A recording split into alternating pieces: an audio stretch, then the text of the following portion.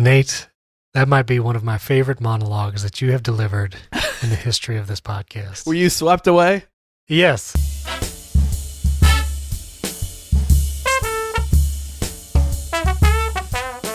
Hello, listeners to Movies on the Side. I'm Stephen Robles. And I'm Nate Baranowski. And it is still the Christmas season. Fa la la. La la la la. Oh, my garland. I'm going to have to talk about that in a second. Stephen. Yes. Stephen. Yes. I know you don't like when songs have filler words. That's right. Tell me about fa la las. Fa la la. Is that an exception for you? Are you okay with it? It's fine. Christmas, I'll allow it. I mean, Deck the Halls is not one of my favorite songs anyway. Sure. It's basically just like We've a discussed stepwise this. scale. It's like Joy to the World. Bum, bum, bum, bum, bum, bum. It's just all stepwise. No, You don't like that. You like the big jumps. Give me a chestnuts roasting on an open fire. Yes. Okay, yeah. You read my mind. That's exactly right. Well, Nate, we're still talking about Christmas, and we're going to jump to the movie pretty quickly. I just want to mention, one time, our Mott's merch. We had so many people get merch on Cyber Monday, and there'll probably be another sale coming up. But we have some new sweatshirts and items on the Mott's merch store. I don't know if you've seen it. There are some crop sweatshirts that some younger people requested. Crop top sweatshirts? Crop top sweatshirts, that's right. So they just show off the midriff, but keep the upper. Not for me personally, but I think, yes, that's the idea. So there's some crop sweatshirts. I made a snapback hat. We did a different hoodie design where it says Movies on the Side down the sleeve, which looks pretty cool. So anyway, MottsFam.com is where you can get all the Mott's merch. Represent Mott's. We'd appreciate it. Okay, we're doing another Christmas movie this week, Nate. And we are within the Disney Plus universe. That's right. So all of you who got Disney Plus to watch I'll Be Home for Christmas, quickly watch this one before your trial runs out. Free trial expires. This week we watched the direct-to-streaming service movie, Noelle. Came out this year, just last month. It's like a brand new movie. Noelle starring Anna Kendrick on Disney Plus. Stephen, before we get to anything, I need your thoughts. Okay. If you were Anna Kendrick and you were in a movie originally titled Nicole, yes, changed to Noelle to be more Christmassy, right, that was originally slated to come out in theaters, but it was moved to Disney Plus to strengthen the original content of this new streaming service. It is definitely highly advertised in the top banner of Disney Plus, and I'm sure has gotten a lot of views from people who have Disney Plus. Correct. If you are Anna Kendrick, are you disappointed that your movie never came out in theaters? Or Bill Hader, I guess, is also in it. Right. Or would you say, like, I'm happy to lead the charge for this extremely popular streaming service? I feel like if it was any other service besides Disney, and if I was Anna Kendrick, I'd be like, nah, I'm good. I'm big enough to do theater stuff. But because it's Disney and you're like premiering on the service that you know is going to have millions and millions of subscribers immediately, and Disney's like, listen, we're going to put your movie real big on that app whenever somebody opens it. Your face is there. Yeah, I feel like, I get it. Like I would be down for it. Now, this is barring the quality of the movie. If this was a scenario with a great Disney movie, sure. But I don't think I would mind. Okay. I mean, Mandalorian, it's a Disney Star Wars original. It's pretty good. Have you started watching that? No, I haven't yet. Oh, okay. I mean, I feel like I've seen enough Baby Yoda clips on Twitter to kind of fill me in. You saw the meme with him holding the cup, and you're like, I'm good. I've seen all the memes. All the memes. Do you feel like Anna Kendrick should have just... No, it asked the question because I was truly curious. I didn't know that it was originally slated to come out in theaters. So I think I'm with you. I think if I was going to be headlining a new, extremely popular streaming service, I think it would be fine. But it is an indictment on where the theater movie-going experience is, where you may be fine with a streaming service that brings your movie straight to home, where back in the day, if you were involved in Lion King 1.5 or Little Mermaid 2, Return to Ursula's Gold Cave, and you came straight to DVD, it was a death sentence, basically. Right. Nowadays, it's like, oh, this is great. Side note, I had never seen The Lion King 2, Simba's Pride, but because it's on Disney Plus, and we have that now, I've seen a majority of it. Nate, it is not good. It is not a good movie. Wait, have you seen all of the Aladdin sequels? That I saw as a kid. You saw Return of Jafar and Aladdin King of Thieves. Trace, Prince of Thieves, King of Thieves? I think it's King related of to Thieves. thieves. Royalty Yes. over thieves. Duke of Thieves. Aladdin: my dad's a thief. Yes. Yes, I saw that one too. The second one, Return of Jafar, was terrible. I feel like King of Thieves was a little better. They brought Robin Williams back as the voice of the genie. Passable. I remember Return of Jafar fondly. I do too, but upon But seeing then you it okay. recently, I thought this is hot garbage. Speaking of you saying searing it instead of seeing it, That's right. recently we passed along, we're going down rabbit holes because we're getting back into our old ways. That's right. Stephen, recently I saw on Twitter from Patreon supporter Tom of our show that he likes his steak well done. Oh, yeah, it's terrible. And I just want to let everyone know that is a travesty, and steaks are meant to be medium at most. At most. If you're having a good steak. Right. And you can go down from there. I've been taught in marriage to slide from medium to medium rare. And if it's really good steak and you trust the quality of the establishment, right, to even go rare. Now, I don't order a rare steak at Chili's. No. But I'm also not ordering a steak at Chili's. So exactly. Love you, Chili's. Baby back rib. Chili's, you order the fajitas, maybe the tacos. You don't get the steak. Nate, I completely agree. I saw that tweet from Tom, our friend and supporter, and I was appalled. Right. I said that this cannot stand. Listeners, PSA, don't order your steak well done. If you have thoughts about steak, you may send it to our Instagram. Yes, exactly. Just like steak is better medium rare, it is rare to see Anna Kendrick in a Christmas movie. I feel like this might be her first one. How'd you like that transition? When you went from medium rare cooked meat to Anna Kendrick, I was a little scared, but then you stuck the landing. I pulled it off. All right, carry on. Rotten Tomatoes for this direct-to-streaming movie, 53% critic score, 65 audience score. Pretty tempered reactions from the critics, midway down the middle. Listen, the premise of this movie is it follows the Crinkle family. I don't know if this premise has ever been explored, where there's like an entire family of Crinkles. Yes. Santa Claus is coming to town, claymation, Fred Claus with Vince Vaughn. There was another one called Claus that was like an animation with the son of Santa Claus. I'm just saying, you may just be low on Santa Claus IP that you've been taking in. Well, premise of this movie, Anna Kendrick as Noelle Kringle, as a brother. They are Santa's kids. You got Santa, you got Mrs. Claus, you got two kids. Point of information. Did it seem like there was a large gap of age between Santa and Mrs. Claus in this movie? I know it seems like the kids were really young. I did. Yeah, that's true. I did spend a lot of time thinking, if you are Santa, how do you find a bride? Well, it seemed like there's this whole city up at the North Pole. This is very much But are they all elves? Oh, that's a good point. Hey, listen, I'm not going to talk about, is Santa an elf? Is he a human? I was just going to say, is he? They don't have elf, pointed ears. Yeah. Which is the defining What, characteristic. you got a kingdom, phylum, genus, species? Maybe they're in the same genus. Right. I definitely thought about like there were a bunch of kids living up there. Right. But elves were also adults. It was very confusing. Yes, that is. Were they allowed to leave? It doesn't seem like they were. It did seem like they were trapped at the North Pole. Like there was strict rules. Only Santa can leave and only once a year. Right. They weren't really allowed to explore, which seems harsh that she's never been outside of the North Pole. She seems satisfied not being outside the world. But the brother, who is in the succession line for the crown, yes, he is supposed to be Santa Claus when his dad dies, which happens right early in this movie.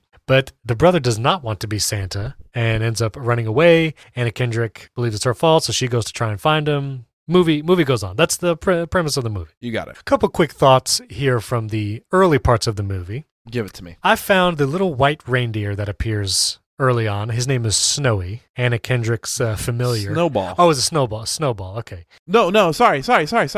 Snow Cone. Is it Snow Cone? His name is Snow Cone. I feel it maybe on Snow Cone. Oh, on Snow Cone. That's right. I find this white reindeer, Anna Kendrick's familiar, strange. You didn't like him? I understood he was the cute factor. I feel like the animation was a little weak for Disney's prowess. Yeah, compared to the adult reindeer are all CG all the time, I think. Right, and they look great. Yes. Maybe it was in his movements. Right, because he moves a lot. He's very hoppy, a little bit of fly, prancy. I wasn't crazy about that. Snow cone! Dude! It did seem a little strange when he was interacting with real people in Phoenix. This is when he really seemed out of place. Exactly. So one of the characters, too, in this movie is the nanny, Shirley MacLaine, who plays Elf Polly throughout the movie. Yes. And she kind of paints this picture through her dialogue. Like, she's always cleaning up after Anna Kendrick. She never is, like, taking responsibility and matured. Mm-hmm. How did you feel about Polly?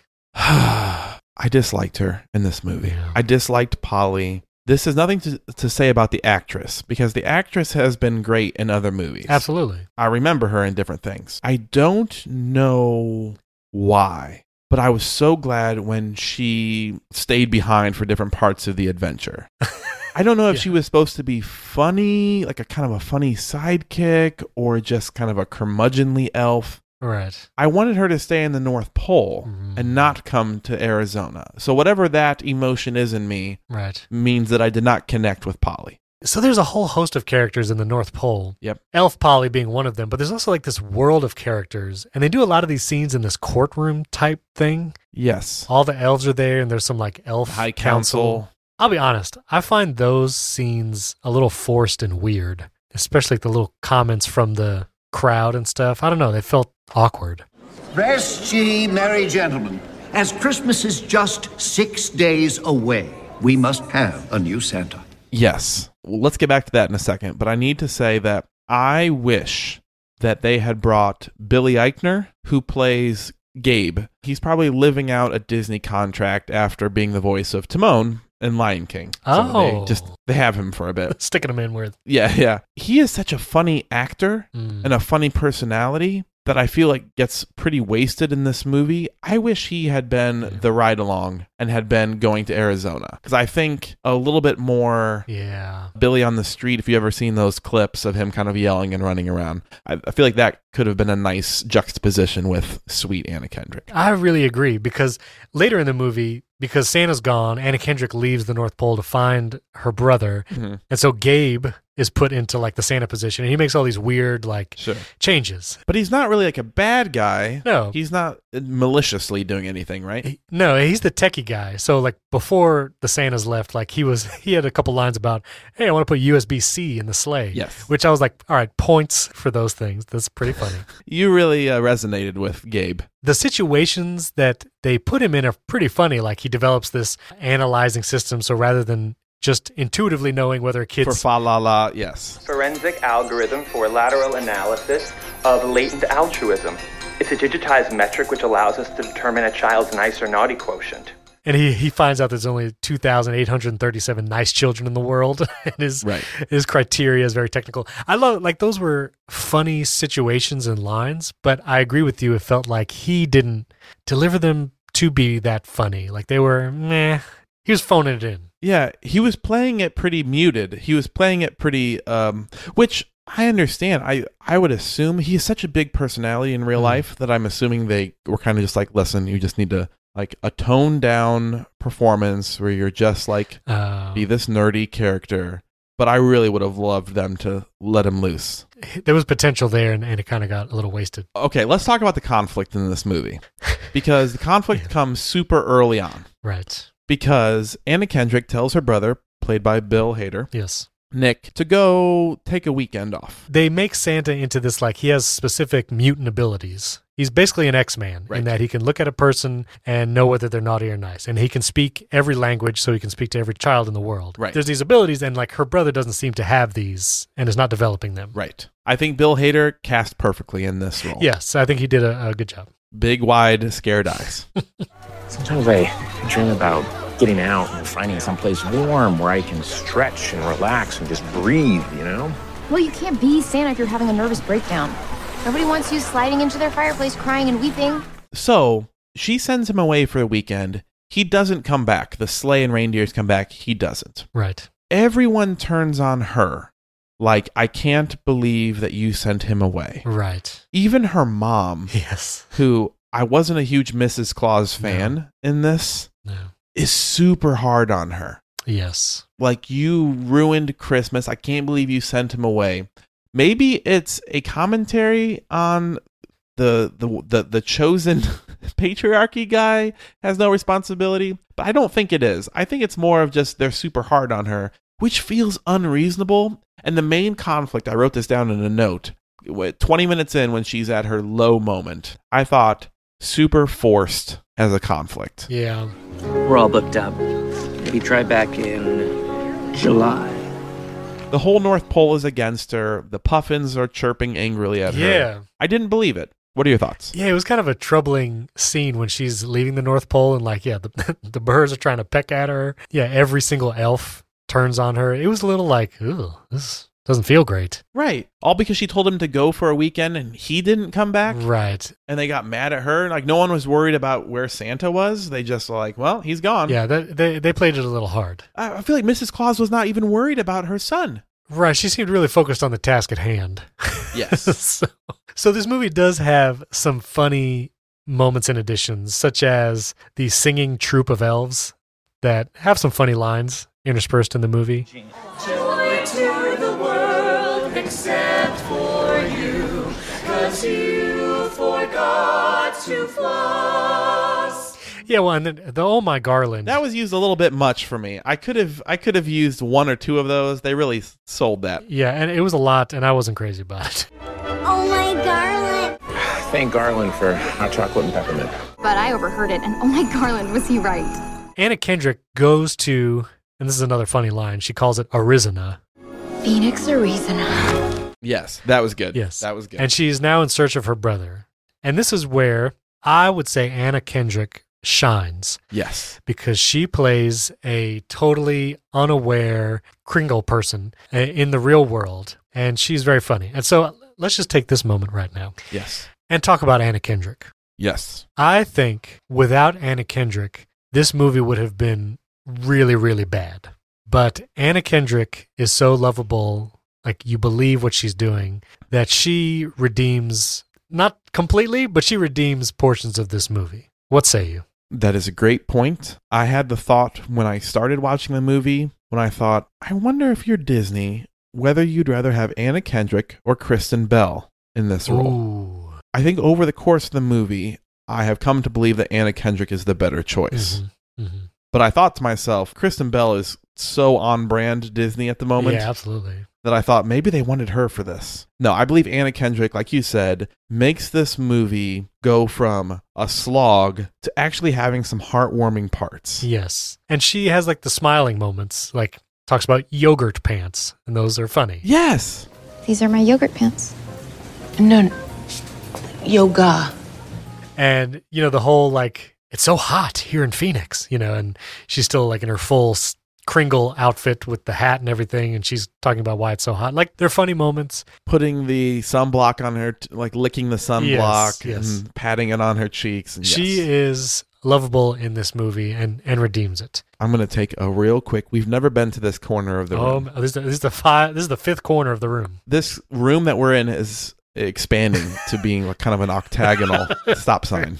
I like it. But I like to go to Fashion Corner. Oh, goodness. Okay. Hello and welcome to Fashion Man, Corner. I'm your host, fashionista Nate Baranowski. Okay, nice. I really enjoyed Anna Kendrick's getup in this movie. Save one outfit. Mm-hmm. At the very beginning, she is in all red, where she kicks on her ice skates when she's in the North Pole. Yeah. Loved the look. She then put on a hat that had pink stripes across it. Did not like that. That was a bit of a clash for me. I think we were more in the red, orange, or the deep reds, and putting on the pink hat seemed like a mismatched accessory. Everything else, from the furry hood thing later to her eventual right-fitting Santa outfit, Yeah. I thought it was on point the whole time. I loved the joke about her putting on the stereotypical elf costume, and she's like, this is like nothing I've worn. Right. I think her patterns were great. I thought her legging to outfit choice was excellent, except save that one hat. I really enjoyed the costuming in this movie. That's an interesting point. I hadn't thought about it, but yes, I will agree. Welcome to Fashion Corner, Stephen. What say you? Is there any other fashion choices you like to talk about? Well, this is my least competent corner, right under accent corner. Stephen's stumbling around, But tripping over clothing racks. I have no idea what. Where am I? Yeah, I don't even know where I am. The only thing I have to say is the gentleman, which we need to get to Romance Corner shortly. Sure. But the guy character, Jake Hapman, who is Kingsley Ben-Adir, he has a couple looks where he wears a T-shirt under a suit jacket. I thought he looked pretty good in that. And that's a style that I like as well. The T-shirt suit jacket feels like heavily favored in the Steven Robles tool of tricks. Is that correct? Very accurate. Yes. And so seeing it on screen, it helps justify my own choices, and I feel more confident as such. I'm not sure if I've ever done a T-shirt jacket combination in my life. Oh. I can only dream of it. I would really love to rock it. Maybe you should try it. It's a good look. I don't think I have a great fitting suit jacket is really my issue. Gotcha. Okay. Well, thank you. Thank you for coming to Fashion Corner. Yes. Back to Anna Kendrick. Delightful. When Anna Kendrick's eyes fill with tears. Oh, yeah. It really gets me. I also have one other emotional moment. We can go to Cry Corner in a bit. I had one more spot. You're just adding random corners now. I don't even know if these are corners. Hey, I'm expanding the room. Anna Kendrick, what did you think? I loved her in this movie. I think she has some great emotional moments. There's a scene where she goes to a shelter and she kind of sees that not all kids just want gifts. Like there's a hearing impaired girl. The girl does some sign language. Welcome to Crying Corner. Yeah. You stumbled in. You stumbled into my trap, Mr. Robles. Welcome. Yes. Steven. Yes. I watched this movie at 6 o'clock this morning. At 6 a.m., I started tearing up when she was signing to the little girl. Oh, yeah. And the little girl was talking about her mom wanting to have her mom get a job for Christmas. Absolutely. Oh, that got me. It's a great moment. And Anna Kendrick shines in those moments. Oh, man. She can do the funny stuff. And when she gets emotional, especially like her speech at the end, when she actually returns to the North Pole and addresses the elf council, and she talks about all these experiences, like that was really good. You know, her brother gets up there and gives like some lackluster speech about blah, blah, blah, blah, yoga. And then Anna gets up and does a speech. And this was my note on it. Anna's speech at the end is $, $, money. But now I think it's not just about the presents we get, it's about the presents we give. What was your first Anna Kendrick movie experience? Do you remember? Anna Kendrick was in Twilight. Oh, she was. I didn't know that. As like an extra, as like a high school teen. Oh. So that was seeing her in that, but obviously like she wasn't anything, like she wasn't a star in that one at all. See, my first Anna Kendrick experience was Pitch Perfect. Yes, that was the one brought her to stardom. Now, this might be a little too personal, but first of all, a cappella singing, the choir stuff touches home. How come we haven't talked about Pitch Perfect? I've watched this movie more than 8 times in my life. Listen, Nate, listen. My experience with this movie was on a cruise ship. I contracted the norovirus, which means you are quarantined to your room for 24 hours. And as a consolation, the cruise line gives you a free movie. And browsing that movie selection, I found Pitch Perfect, and I chose to watch it. Yes. And I found out that when I got to the credits at the end of the movie, if I rewound to the beginning, I could watch it as many times as I wanted to and not pay any more for it. And I saw it a lot. Wow. So that was my first Anna Kendrick experience, and I was like, this girl's amazing. Yes. Loved everything she did in that movie. Hilarious. That cup song, When I'm Gone, is solid. That finale, I almost tear up watching the finale of Pitch Perfect. Yes. Yes. It is so good. I'm going to say this line, and I'm already going to bleep it out. But I've been thinking about this line, and I couldn't think of a good time to use it. Okay. And I was going to say, Anna Kendrick.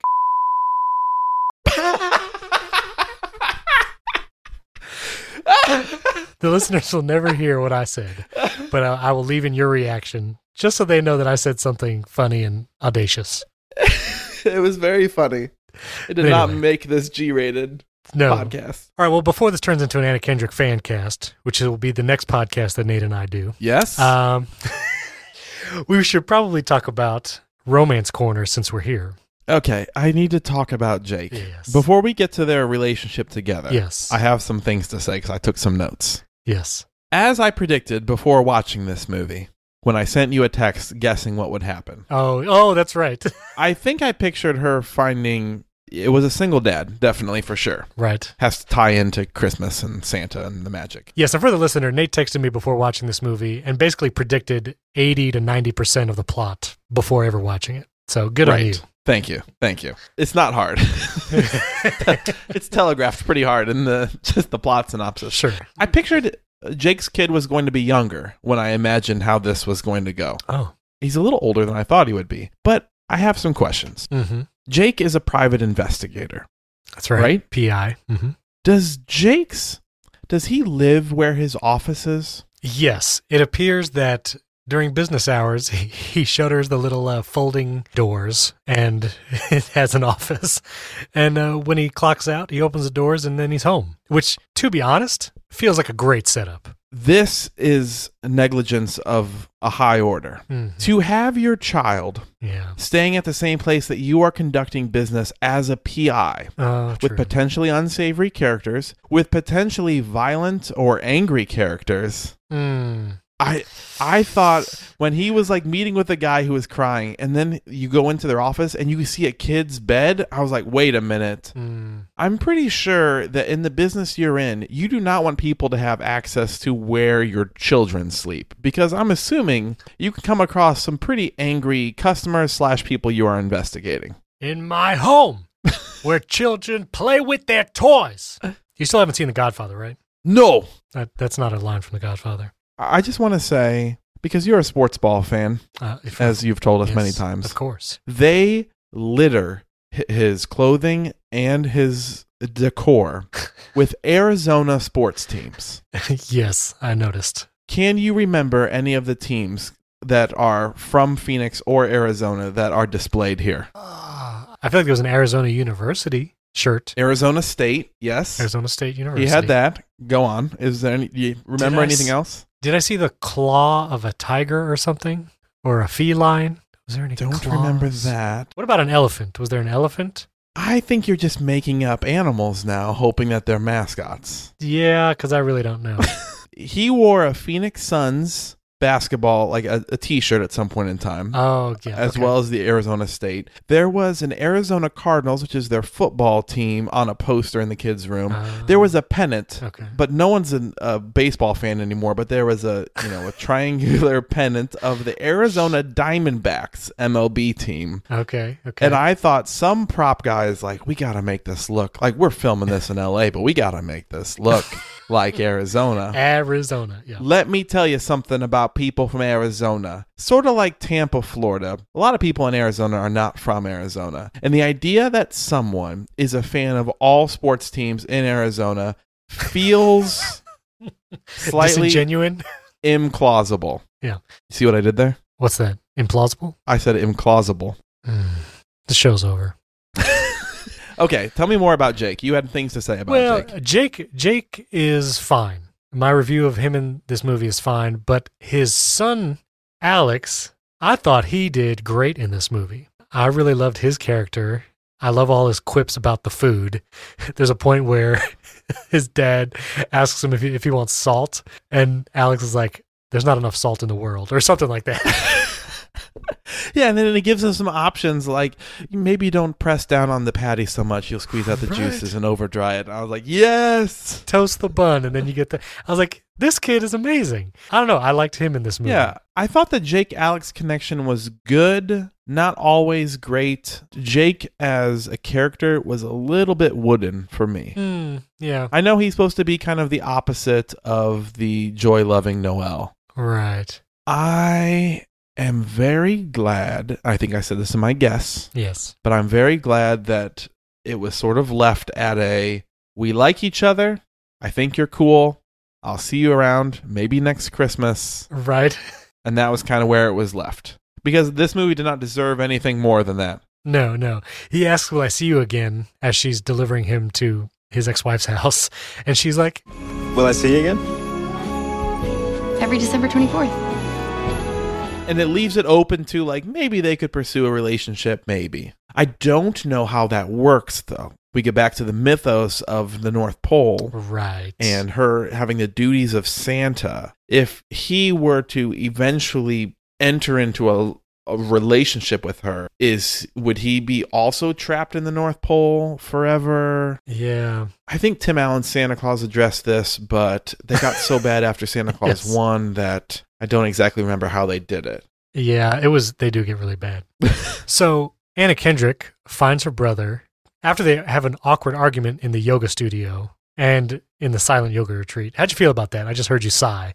What does that mean? I feel like Bill Hader was kind of a jerk to her. Yeah. He abandoned... It's like he didn't understand it was a big deal. Right. And if you come from the North Pole and you've been raised your whole life, like this is your responsibility, and your very first time you're supposed to be Santa, you just peace out, and then you get mad at her, be like, you told me to take a week away. He didn't even seem to care that, like, the world was falling apart. Until later, I guess, he kind of realized it. Right. But I was team Noelle the whole time in that argument because... Yeah, absolutely. Kind of a jerk move. I agree. And it's weird because he acts really glad to see her at first. Yeah. Like, oh, you're here. And then it turns very quickly. And then they're just like, he didn't even leave a note saying like, hey, I found this other life. I'm sorry I can't be Santa. Like, if you're going to run away and be a yoga instructor, at least tell your sister who you genuinely love and care for. Right. Tell her like, hey, I just want to let you know I have not been kidnapped, but I'm living my new life. Don't come find me. I'm living my life. So they argue, Anna Kendrick, she drags her brother to try and be Santa, the outdoor mall. Yes. Yeah, he's doing a terrible job. She's like clearly displaying the powers of Santa, being able to tell what a kid wants and speak their languages. Yes. So that's like a fun-ish moment.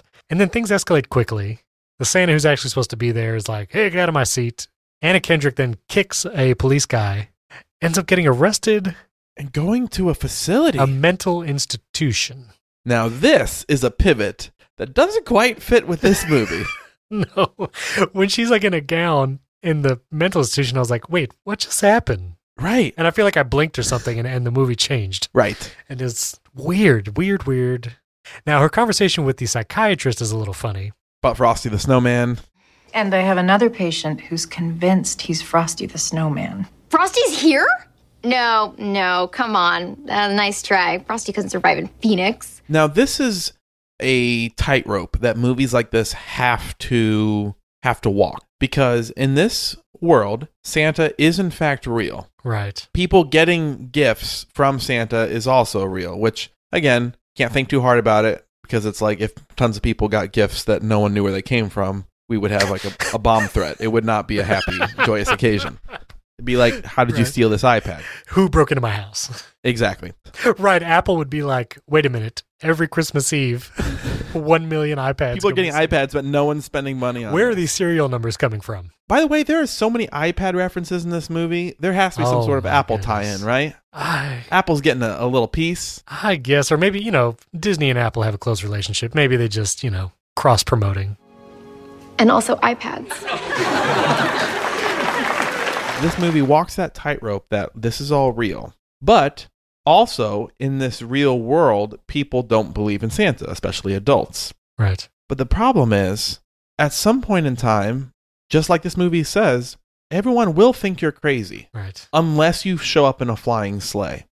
So It's tricky because in order for her to ever have a relationship with Jake has to believe with all his heart that Santa Claus is real. Right. I'm sure this movie would love there to be a middle ground where she kind of maintains some anonymity and he's like, sure, you're Santa. And they like, the magic is kind of behind his back. But in order for people, just like this movie shows, to not take her to a mental institution, they have to like see magic happen in front of them. Right. And as soon as that happens, it's like, well, now they pass that down the chain. Now Jake has to live his life pretending he doesn't know that Santa is real. Otherwise, he goes to a mental institution.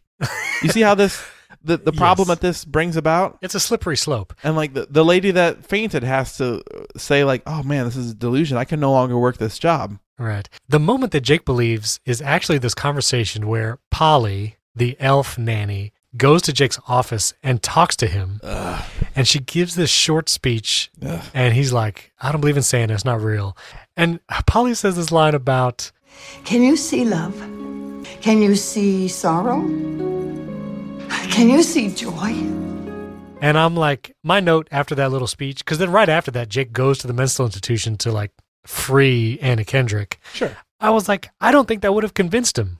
As cynical as he was beforehand and not believing, I don't think Polly showing a pointed ear and talking about love, sorrow, and joy. He's going to convince him to go down and break someone out of a mental institution. Well, did he go to break her out, or did he go to just talk to her again or give her another chance? I think Polly and him had to plan it because they had to plan for the sleigh to be outside the window. Yeah, but he didn't believe that sleigh was going to be outside that window. No, but he did lock the door behind him when he asked to see her. He locked the door behind him like he was going to do something to break her out. Hold on a second. Yeah. Let's go back to last week for a second. Uh-huh. Remember I'll Be Home for Christmas was actually a horror movie, right? Let's wait. This isn't a horror movie, but let's talk consequences for a second. Yes. You are a security officer, the woman police officer. Yeah. Now, think about this from your side. Yeah. You let this private investigator in to talk to a woman who's currently being interviewed by a therapist. Right. He locks the door. Right. Okay? Yes. Stuff happens inside. There's a bit of a commotion. Yep. You try to get in. The door is locked. You say, let me in. Nothing happens. He finally unlocks the door. This is not shown. Right. But picture Right, this. right. He unlocks the door. In his arms are a fainted, maybe knocked out therapist. Yep. There is no patient. The patient is gone. Yep. And this guy is holding her that you let in. The only one conscious now in the room. Yes. What happens to Jake? Oh, he gets arrested immediately. He gets arrested immediately. I mean, what else could happen? Yeah. What happened to the patient who was in there? What happened to because the therapist is not going to help you out because she's just going to go on about there was a flying sleigh outside and then I fainted. Right. And then she's gonna assume like he must have drugged me. Right. Exactly. And hidden this woman. Jake does not go free, right? No, he goes to jail. He goes straight to jail. Here's what happens. Jake goes to jail, discredited as a private investigator. Yes. Lose whatever licenses it takes to do that. Yes. Loses his office and his home. Jake is now homeless on the street. That is the post-credit scene of Noelle. But he gets a ride in a sleigh later. He gets broken out of the jail by the elf police from the original Santa Claus. ELFS, that's right. Time to deploy ELFS. He gets broken out of jail. They take him to the North Pole. He's on the run. Then Romance Corner turns into lifelong romance because Jake cannot live in normal society anymore. He's a wanted man. All right, that'll work. So he resides in the North Pole. Noelle 2. Noelle 2. Jake on the run. Jake on the run. Starring Harrison Ford being the fugitive character again. Yes. All right. After their speeches at the North Pole, Anna Kendrick is now going to do the Santa thing. I think she has, a day to get ready. Yep. She practices going down the chimney and doing all that stuff. Right. She brings snow cone and she goes and is going to be Santa. Desire, at this moment, I would have loved to see Anna Kendrick be Santa in more scenarios. Yes.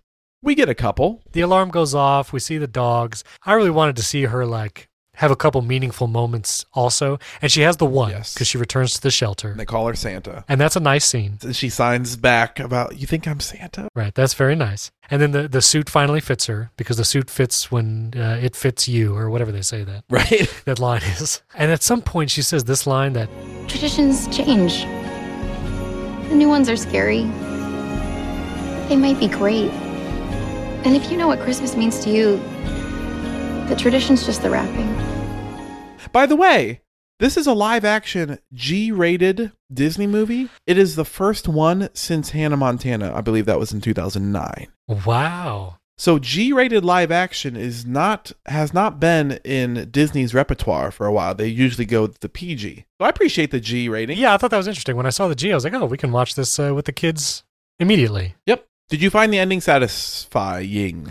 Yeah, they do the whole Anna Kendrick voiceovers, the whole North Pole thing, and everybody's happy in the North Pole. It's fine. One other point, just practically, the special effects. It must be very hard to animate a sleigh and reindeer. Yeah. Because I feel like in every Christmas movie ever, and even in this one, a 2019 Disney movie, the sleigh always looks fake when it's flying through the air. Yeah, I think there is an issue with the physics. Let's talk about sleigh physics. Now, it can't just be the reindeers who are magic. Because if you think about it, reindeers that are magic, if they are moving at such a high speed, they will definitely pull a sleigh up and it will be great, moving at high speed. Mm-hmm. But as they slow down to land on a roof, as soon as you lose that incredible thrust forward, that sleigh would just fall back. Yes. It wouldn't stay horizontal to the roof. So the sleigh has to kind of also be sort of floating Right. but kind of be pulled by the reindeer simultaneously. Yeah. And I like to think that physics is what makes it not realistic. That makes sense. I don't know. What are your thoughts?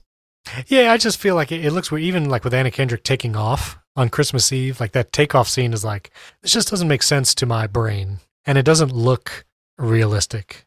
I really wanted Snow Cone to instantly evolve into a grown, strong, like white elk kind of reindeer. I wanted him to just be like, you remember White Fang? Just a real strong white reindeer. I wanted him to like, just how she kind of, her suit adjusts to her when she believes in herself. I wanted a Snow Cone like, now he's Blastoise and is a strong leading reindeer. Yeah, that would have been fun. Maybe that's for the sequel. Noelle 2. Jake on the Run. All right. Well, we should rate this movie, Nate. Yep. Yes. On a scale of 0 to 5 candy cane gavels that the High Elf Council uses and they break and then they eat. I enjoyed him not being able to break it and just licking the back of the gavel. Yeah, funny moment. Yes. Nate, what are you going to give this movie? This is tough because I put Noelle in the category of an ABC Family original movie or a Hallmark Christmas movie. Yeah. Because I am more generous with these types of movies, I think. Because things that are Christmas movies and like those animated stop motion claymation kind of movies, I lower my critic glasses and I put on my hot chocolate glasses. Hard to see through. So mostly I don't expect Christmas movies to wow me. Like they're just meant to be little hits of dopamine that you watch with your family. Sure. While cookies are baking. Right. So I'm going to give Noelle. Before you speak your number, it is going to seriously affect my rating. I know. Because I'm not sure exactly what I'm going to do yet. I know. So, but go ahead. I'm going to give Noelle 2.5. No. Here's what I'm going to do. I'm going to give Noelle a 2. Yeah. As a movie. I'm going to give Noelle, parentheses, in December, parentheses, plus, quotation mark, family, close quotation mark, close parentheses, search. I'm feeling lucky, Google. I will give that, Noelle, a 3.5. So, once Christmas is done, you have no need for this movie. I mean, that's most Christmas movies anyway. But honestly, in December, if you're just looking for a movie to watch with the family and you're like, let's watch a Christmas movie, this is as good as any. I mean, it's fine. So a 2 on its own merits, but 3.5 if you have the Christmas spirit. You understand what I'm saying? So I'm kind of waffling. This is that's a serious waffle. Okay, then I'll give it 2.5 just if you average them out together. Yeah, it's a middle of the road movie. Anna Kendrick is maybe all 2.5 of this rating. Absolutely. I'll give her 2 out of the 2.5 because you like to break it down. Without her, this is impossible to watch. With Anna Kendrick, if you like her quirkiness, you will like this movie. She is delightful. Yeah. I disagree that this is as good a Christmas movie as any, because I do feel like there are better Christmas movies. How many better Christmas movies are there? It's a Wonderful Life is better. Santa Claus is better. Home Alone and Home Alone 2. Okay, if we count those as Christmas movies. Yeah, we are going to get to that, buddy. But yes, both of So them. those are both better. Those are all better. So there's 4 movies. Miracle on 34th Street. Okay, that's 5. Frosty. The animated one? Yeah, that one. Okay. Frosty. The Grinch, cartoon, and Jim Carrey. No, not Jim Carrey. Jim Carrey yes, Grinch is Jim not better Carrey. than this movie. No.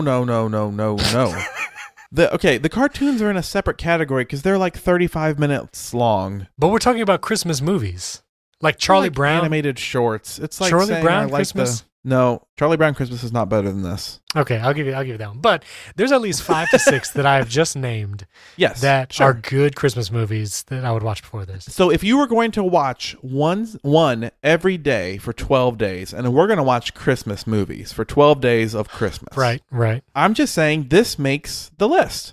It would make the list solely because of Anna Kendrick. Yes, I'll give you that. Yes. But yes, there are definitely 5 better Christmas movies. Yeah. I will debate you that the Jim Carrey Grinch one is better than this. I don't like the Jim Carrey Grinch one, but the animated Grinch is great. Okay. Well, I'm going to give this movie, this is really going to get Tom going. I'm going to give him 2.25 candy cane gavels, 2.25.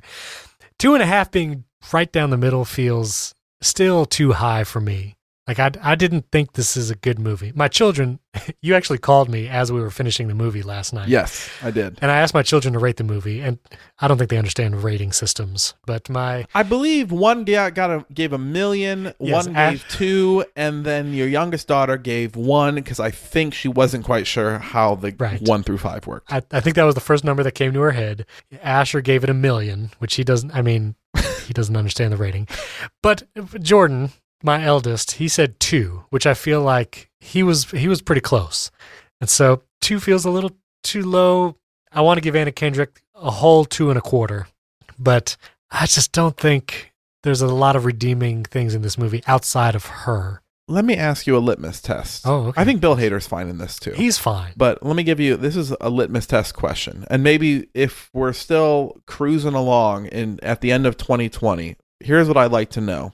If you still have Disney Plus and this movie still like pops up as part of a streaming service you have next Christmas season, would you see yourself just watching it? Not for this podcast, not for anything. Just, oh yeah, I remember that.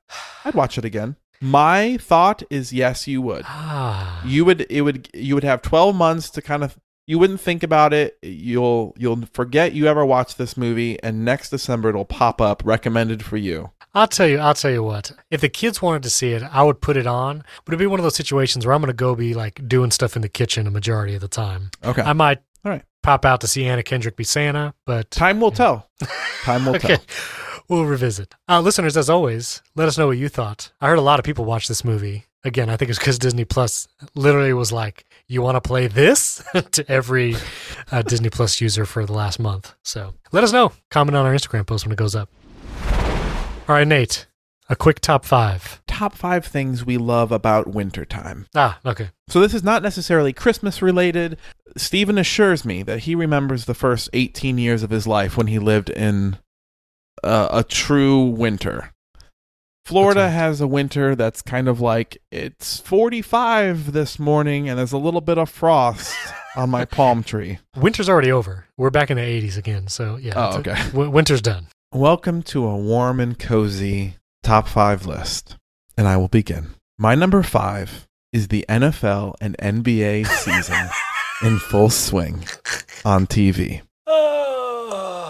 You never let me talk about sports ball, but let me tell you a wonderful thing about the winter time. Playoff football is coming in the NFL. I don't care about college football, so that doesn't matter at all to me. The NBA season is in full swing. There is something about when it's too cold outside to hang out outside yourself, watching some sports, and the NBA and the NFL are my favorite leagues. So it's a great time of year, as opposed to July, which there is a drought of professional sports. Which I don't feel that drought. Your life is a sports drought. I'm a sports camel. I got all the sports I need ever. I never need any more. You absorbed them when you were 8 years old, and you've been living off them ever since. That's right. I will say I enjoy the Super Bowl event. I want to watch the Super Bowl with people and have food and Yes. I enjoy that. I should have put /Super Bowl as a winter event. That is fantastic. Yeah, I'll put that into my honorable mentions. I enjoy that environment for sure. I'm going to guess if you ever in your life owned or wore a jersey of any sport of any kind, other than what you were playing. Yes. And I'm going to guess that at some point in time when you were a child, you wore a New York Knicks jersey just randomly. Of all the teams you could have picked, Nate, you chose that was the wrong one? Incorrectly. Oh. Did you ever have one? Wear one? I had Yankees jersey. I had a Yankees jersey, and I had a Giants hoodie that I liked. Okay. Those are the two sports paraphernalia I wore. I should have gone Yankees. Yeah. Okay. Thank you for that. Carry on. Number 5.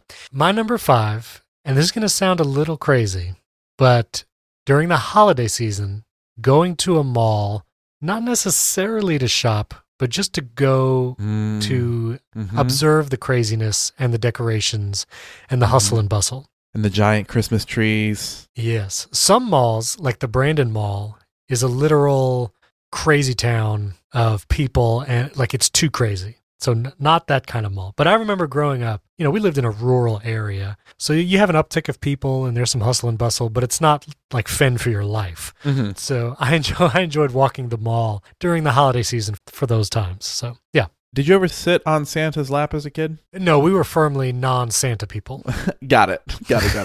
Which, as you were talking about the sleigh earlier, I was thinking, if Santa was real, the amount of shingles that would be taken out every Christmas Eve would cause a serious disruption. Right. That's why you have to have magic in the sleigh, because it cannot have actual rungs on there that are just, ripping apart people's clay tiles. Right. And with the advent of solar panels, I feel like it would be very problematic. But anyway, your number 4. My number 4 is a combination sweatpants, wool socks. Oh, that's good. You can wear sweatpants all year round, depending on kind of your home AC situation. But there is something about taking off your coat, your jeans, your shoes. It's cold outside. Coming in to a warm home, but it's still cool enough that you put on some sweatpants and some cozy socks. Yeah. That is how I like to live a lot of my life anyway. Sweatpants are my fashion brand. So sweatpants and wool socks. That is good. That's good. My number 4 is watching a movie under a blanket. Now, when you say under a blanket, I assume you mean just parts of your body under a blanket, or are you talking about you got a phone under there too, and you're watching Miracle on 34th Street? Okay. No. There were no tablets or phones growing up. So I'm talking about watching a movie. It's cold. It's the evening. It gets dark around 4 p.m. up in New York. Just sitting on the sofa, blanket with family, watching a movie. Yes. Nice memories and moments of that. That's my number 4. Love it. My number 3 is soups. There is something about a great soup after coming in from the cold. I think Campbell's advertising has worked on me. I don't crave soups at all in the summertime. Right. No. I don't care for hot liquid, but you get a nice hearty soup. It's good. That's good. Warms my heart. Very good. Well, my number 3 is sledding. The activity of sledding in the winter is a wonderful experience. And finding a good hill, getting the fancy sleds that you can like break and turn, a wonderful pastime. So sledding is my number 3. Let me add sledding to my honorable mentions. That is great. Very good. My number 2 is very simple, but very profound. It is wearing a scarf. It's good. Now, I'm not much, like I said earlier, of a fashionista, but there is something about putting a scarf on. Yes. That makes me feel like the fanciest lad in all of Illinois. Yes. It has 2 purposes. 1, you can wear a scarf, and if you do it right, you can like match it to your attire, and it feels classy and great. Yeah. Yes. Option 2, though, if it's just used to keep your face warm and it's like legitimately like useful against the biting wind, you feel like you're on Tatooine, like you're a Star Wars hero. There's something about having your by Tatooine, I definitely mean Hoth.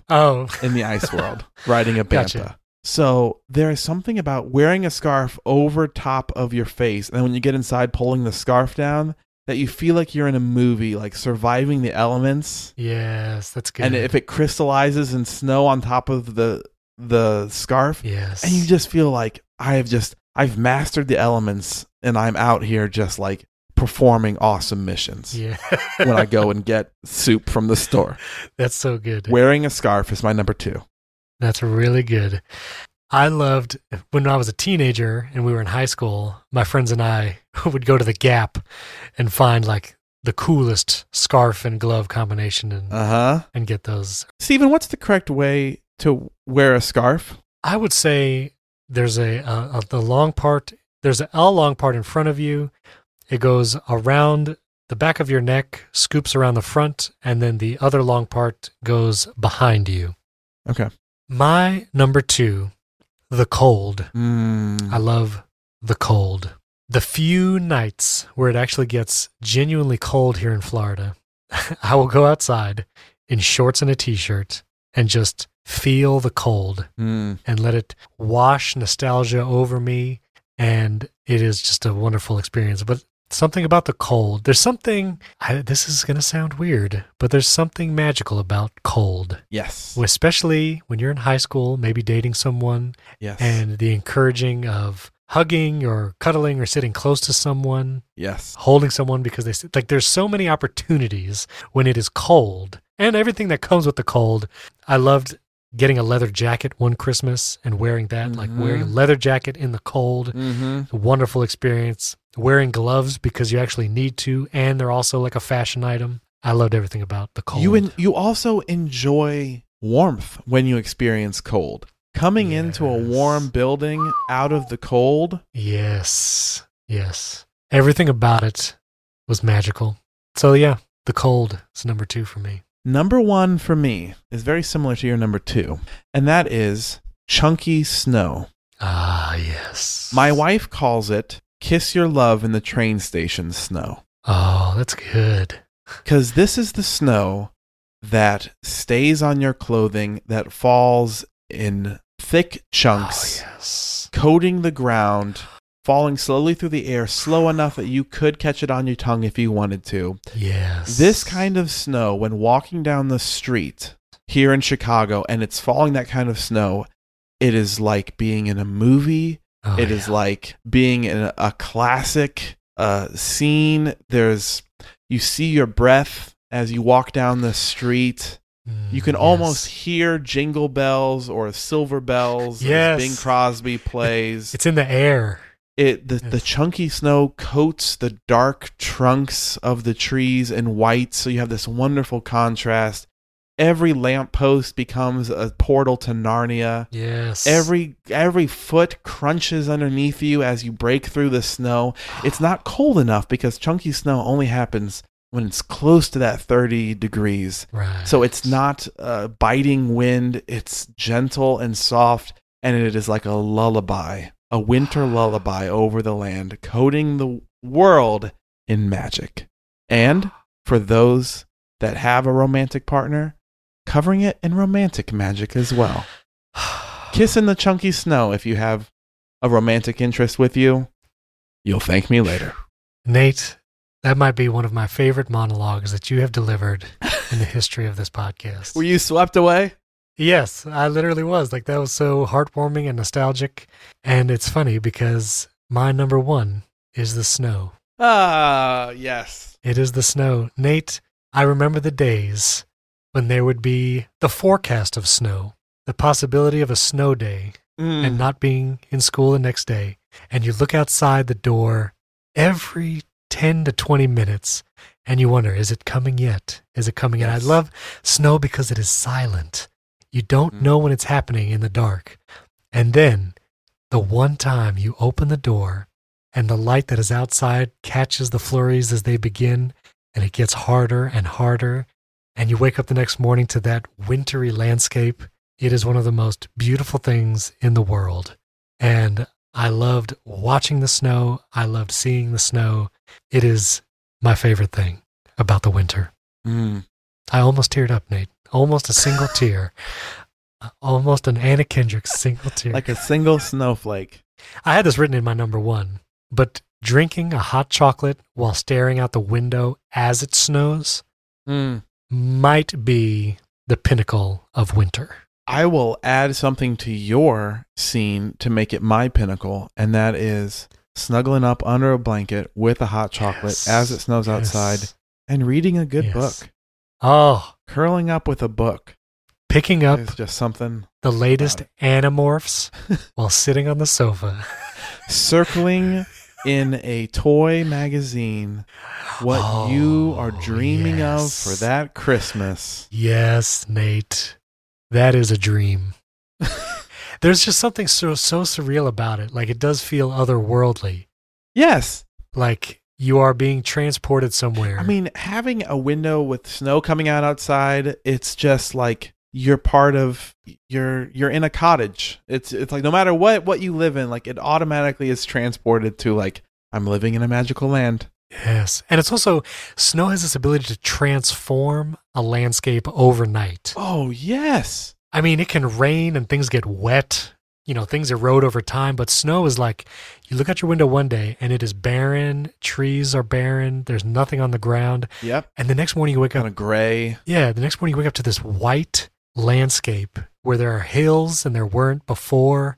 And there's textures and everything changes. Every branch that's on a dead tree now looks alive somehow because there's this inch of snow sitting on it. Yes. And then an animal will like climb up a tree and like hit the branch and you see the snow falling off. Like all those moments and those visual cues, like just so beautiful. Picture this moment. I had this moment actually last winter in Chicago, which was one of my top moments here in Chicago is this. We just went out walking because it had been snowing for a while. And it was a type of snow that people were kind of getting off the streets because if you're trying to, I understand if you're trying to travel and it's snow or sleet or any ice, it's like not good. It's no good. But if you have no place to go. Right. I remember walking down the street. It's dark, walking with Jill hand in hand. And at some point in time, as the snow has completely coated the ground and it's falling with all of these street lights over top of the road in this kind of city environment, there's not a car in sight.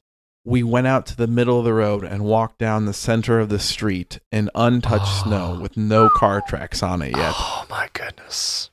It makes you want to skip down the street because you're like, oh, it's a wonderful life. Right. I get it. All right, Nate. I got to go look up houses on Zillow. I got to move it north again.